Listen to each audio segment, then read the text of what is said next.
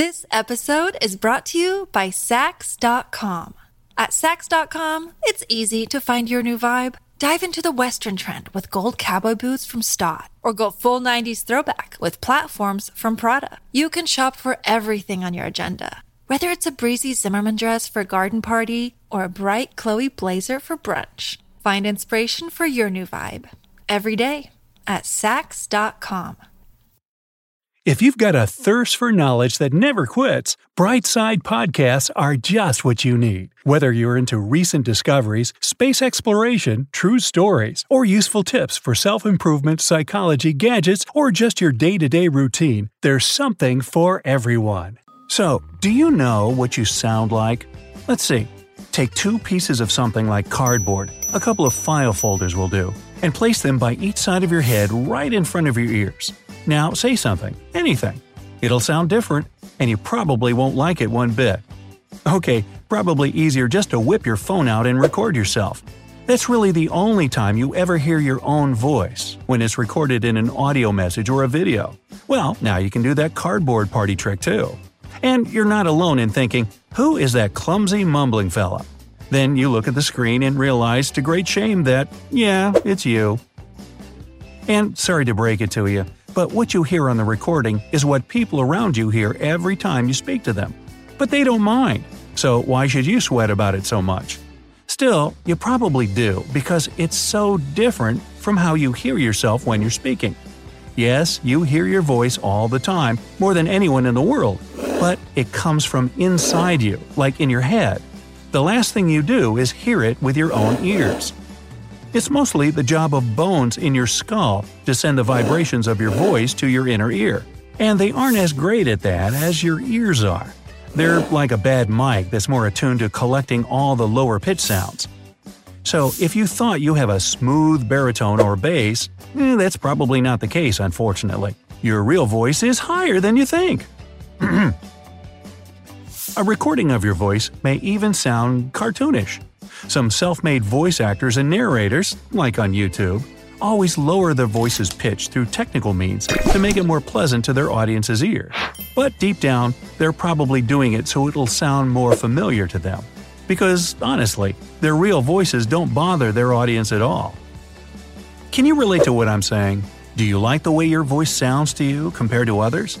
What about your reflection in the mirror compared to photos taken of you? More on the picture thing a bit later, but let me know down in the comments.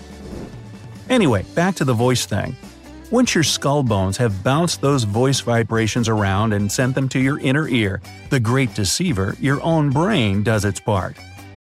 This episode is brought to you by Sax.com. At Sax.com, it's easy to find your new vibe. Dive into the Western trend with gold cowboy boots from Stott, or go full 90s throwback with platforms from Prada. You can shop for everything on your agenda, whether it's a breezy Zimmermann dress for a garden party or a bright Chloe blazer for brunch. Find inspiration for your new vibe every day at Sax.com. It smooths out all the inconsistencies, probably to make you feel good about yourself and make you more confident. So, great job to it. Your voice to others, though, doesn't sound as buttery and poised. Sorry. And once you decide that you need to work on your speech and be more attentive to yourself, this is where it starts to work against you. Professional singers, voice actors, and coaches explain that when you speak, more than half your body takes its part in the formation of the resulting sound. Posture, the tension in your muscles, your stress levels, and even overall state of health affects how your voice will sound in the end. There are AI systems today that can figure out someone's exact age, mood, how well their heart works, and even the month of pregnancy using only a recording of their voice. You, on the other hand, won't be able to notice any of that because your mind cancels out all the stuff it considers unnecessary. Long story short, your voice is one of the greatest sources of information about you, but it only works for everyone around you. You hear your voice all the time, but your brain never listens to it. And it's meant to be this way. It's stressful to be self-aware on that level. This stress is a big part of all the uncomfortable feelings you have when you hear yourself. But I say, look at it as a plus. If you listen to your voice on tape or video, it can tell you a lot about yourself that you may not have been aware of. Like, was I really that stressed out? Why is my enunciation so bad? Am I always mumbling like that? Whoa, my accent is thicker than I thought. An especially helpful tip for anyone who does a lot of public speaking. But this conflict between what you and others hear when you speak isn't the only reason why you might cringe at the sound of your own voice.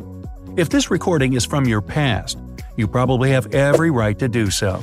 Our voices change drastically throughout our lives.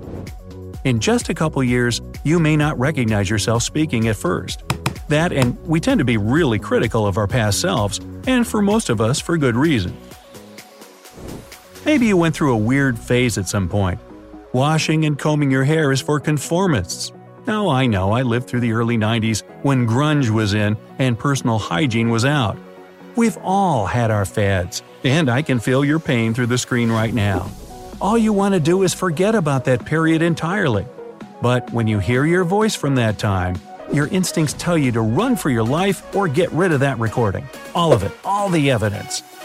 And this is where the difference between your perception of yourself and how people generally see you shines the most. I bet your relatives say something like, "You were so cute," when they hear your crackly preteen voice on old family videos. Yet you're over there getting redder and redder with each second. Can embarrassment end a person? Yeah, I'm thinking so. Your voice is surprisingly elastic, even without age-related changes. Did you know that you have a unique voice for every person you talk to on a regular basis? You never speak the same way with any of your friends, coworkers, or relatives. But once again, your mind won't let you notice that. And here's a trick to find out if someone likes you. Listen to their pitch. It'll be higher than usual.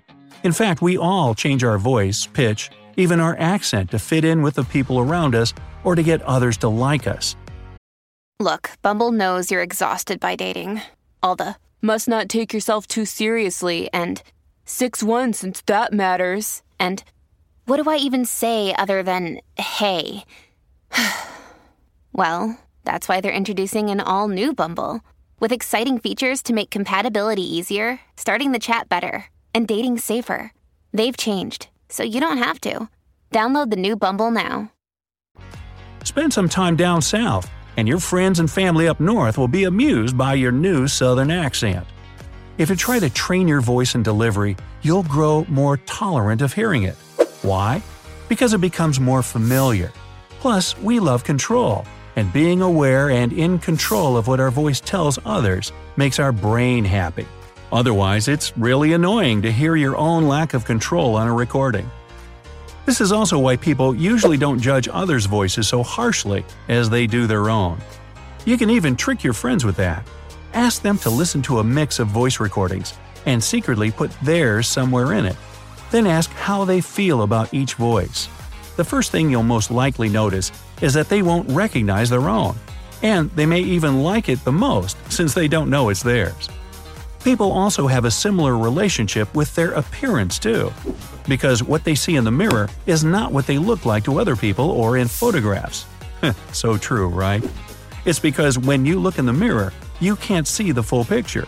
You're usually up close and focusing on separate details. But a photo will reveal everything that didn't catch your attention. Does my nose really look that crooked from the side? Great. And how about that control thing? It's far easier to change something in your appearance while you're in front of the mirror, yet you have no control when a photo is already taken. Just like the voice, the real beauty of every person in the world comes from the inside. And like your voice, all you need is to be a bit more attentive to yourself to see it as other people see it. And they most certainly do.